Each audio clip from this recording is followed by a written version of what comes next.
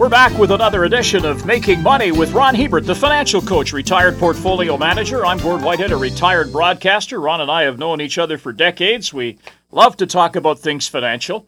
And now we want to get into a new season of Making Money, Ron, here in the new year, with 2020 clearly in the rearview mirror. Maybe for this particular episode, somebody out there right now is on the verge of retiring. And God bless you for that. You made it through. But you should really prepare for your retirement, shouldn't you? Retirement is something that you just don't want to arrive on the doorstep on with having actually thought it through. Now, occasionally it's going to happen for you because you're going to get a knock on your door one morning at work, or frankly, most people tend to be cowards these days, so you tend to get the email that says, "Dear employee, your services are no longer required. Your services are no longer required, and here are the options, and we're going to have a retirement consultant sit down with you, and over the next 30 days, explore your future." Well, that happens to some people, but for most people, the retirement trajectory is still something they have some control of. And you want to make sure that you start planning at least 5 years in advance of your retirement date. And because it takes considerable financial restructuring to make that transition nice and smooth. You want to make the transition, Gord, like when you're coming to an airport and you're sitting in a 777 aircraft, and that you've got that long, slow, smooth glide path to the runway. And that's what you want your retirement to look like. Because a lot of people just underestimate that they are probably going to live longer than they thought they would. You know, I've got a chart here that you're looking at as well. And at 65, you've got a 76% chance of living 10 years, a 38% chance of living 20 years, and a 5% chance of living 30 years. In other words, living to 95. If you're 70, you've got a 65% chance to make it to 80, a 20% chance to make it to 90, and if you're 75, you've got a 49% chance of making it to 85. So, you know, there's a good possibility that you've got a good 15 years after you retire, and maybe more. And so you want to make sure that it's not just haphazard. You've actually planned to get there. And, you know, that number keeps changing, too. My wife and I were watching a show just a couple of weeks ago where they had a geneticist on there and was talking about half of the children who are born today are going to live to be 100. Isn't that amazing? It is. Well, I mean, medical science has done a lot of wonderful things over the years, and longevity is going up forever. Those people are going to have their hands full planning their retirements when that comes about, I would think. I think so. But do you have to make like when you talk about having a plan, Ron, how did you lay yours out?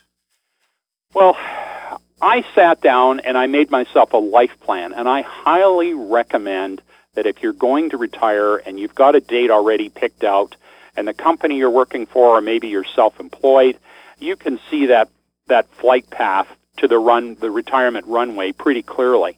Well, if you start 5 years in advance, you want to make a life plan so that you transition into retirement knowing what you're doing, rather than just being pushed into the deep end of the pool and flailing around until somebody throws you a life ring to bail you out. So I've got a number of things that I wanted to figure out before I retired. Number one, you want to figure out where you want to live. Now, that doesn't mean necessarily having to leave the place and all your friends, but maybe you want to spend your time down south for the winter. Maybe you want to explore that. I know lots of people who never thought they could afford retiring down south for the winter, and they went to some of these communities that have trailers. And they have had a very, very nice lifestyle. And, you know, I mean, I've got people that come back and say, well, the guy that lives next to me is worth $10 million. The guy that lives next to him is worth $15 million. And they live in these places. You know, it's not just trailer trash who live in retirement homes, especially down south. So many of these places you can live very economically, and there's tons of stuff to do there. They have golf, they have pools, they have all kinds of courses you can take. And so, you know, if you can't afford a lot, there still might be a niche for you. So you want to check this out, and you want to start making some moves. Maybe before you retire, it's actually a good time to to buy a property down south. I know we had a property out on the coast, and we planned to spend plenty of time out there after we retired. And so we bought that property 20 years ago. So we planned a long time in advance of where we wanted to live, at least part-time. You also want to look at, what am I going to do to stay physically healthy? Retiring and then sitting on the couch watching Golf Channel all day long, or the channel that has all these love stories, these romantic comedies, sitting there eating bonbons all day isn't healthy. You need to have a plan. Are you going to take up golf? Do you want to take up fly fishing?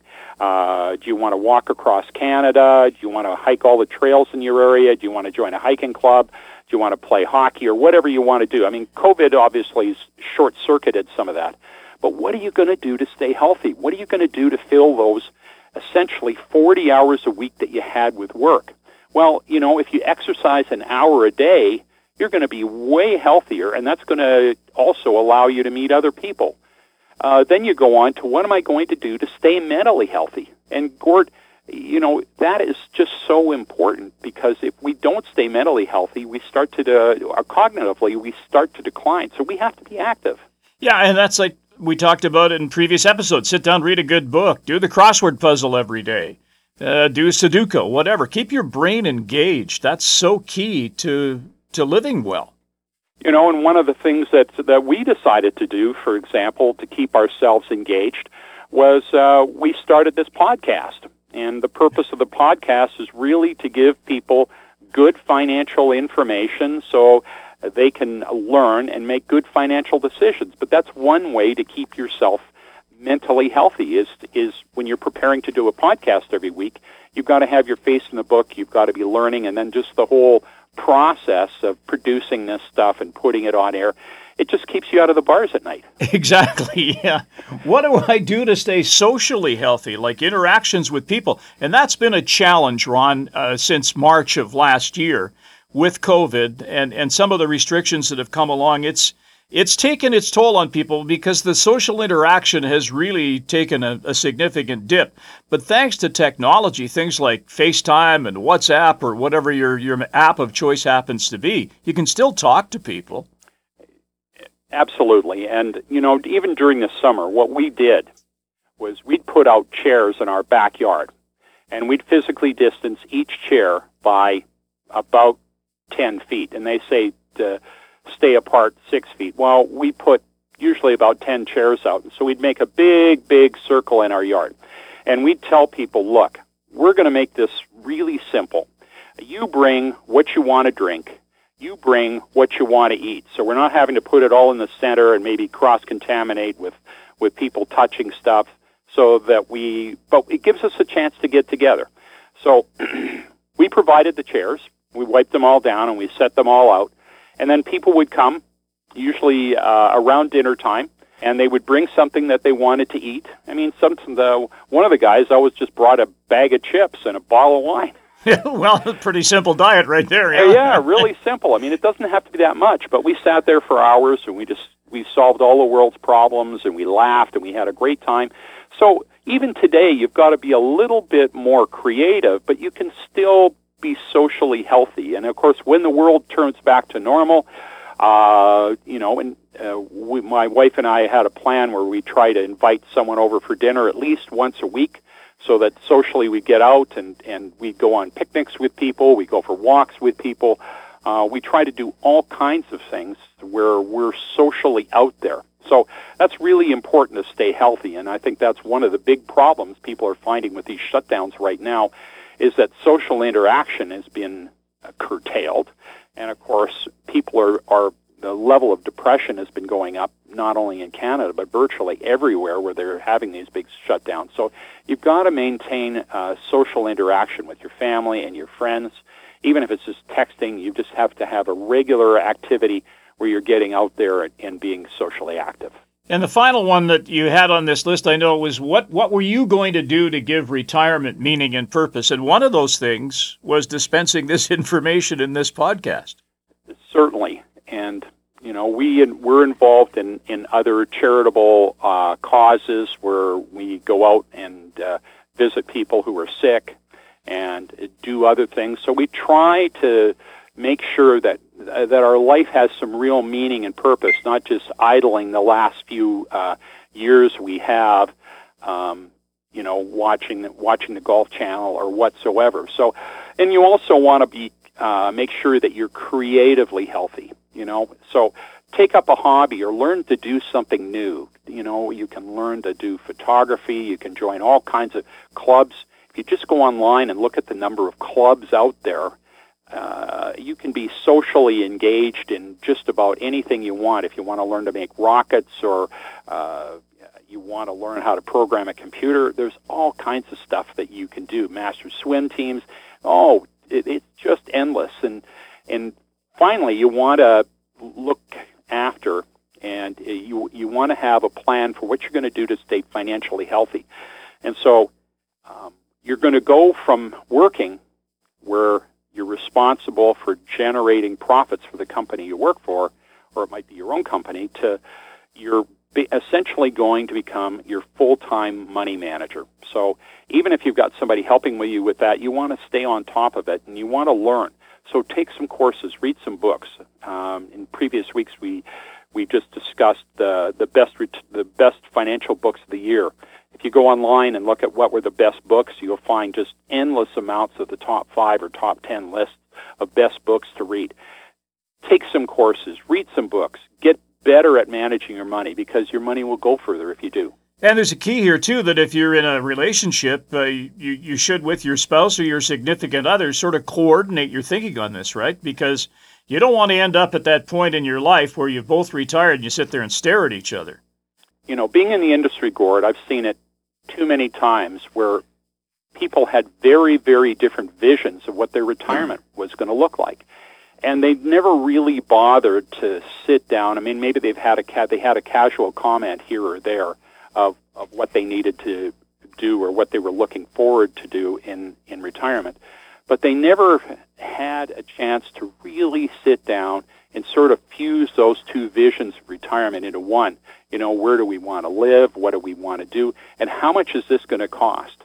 So if one person's got plans to spend a lot of money and the other one is saying, well, look, we can't afford that, and the only way we'd be able to afford that lifestyle is if I do nothing, then all of a sudden you get bitterness in a relationship, and it can have some real long-term issues. So sit down ahead of time, and everybody should come to the table with a number of things that they want to do. And there's going to be individual things you want to do. There's going to be things your spouse or partner wants to do. And then there's going to be a fusion of things that you want to do together. And you need all three of those things. And then you need to sit down and cost them out. You need to be able to make sure you can afford them. And then you need to go back, and if you can't afford them, then there's a number of things you've got to do. But probably some of it is cut back on the things that you want to do and just focus on the most important of them. And then you're going to get buy-in from the other half of your significant other, and it's going to make your retirement flow a lot smoother. Okay, so there's lots of ways to prepare for this, and we want to break this into 2 shows. We're going to give you some ideas as to how to move forward with this plan for retirement, some of the key elements you should be thinking about, and we'll get to that in our next episode. But before we leave this week, Ron, another question from one of our listeners, from Steve. You mentioned third-party or investment advice from both Investment Reporter and Value Line, different types of subscriptions and costs associated with each type. Question, what level of services do you recommend for do-it-yourselfers? Well, I would start with, I think they have a service that really covers about 500 or 600 stocks, and that's the cheapest. So you're getting the biggest companies in North America, a lot of Canadian companies, and Value Line's research as well. And you want to start with that. I think their full service gives you information, research on 1,800 different companies. And frankly, most people don't need that level of...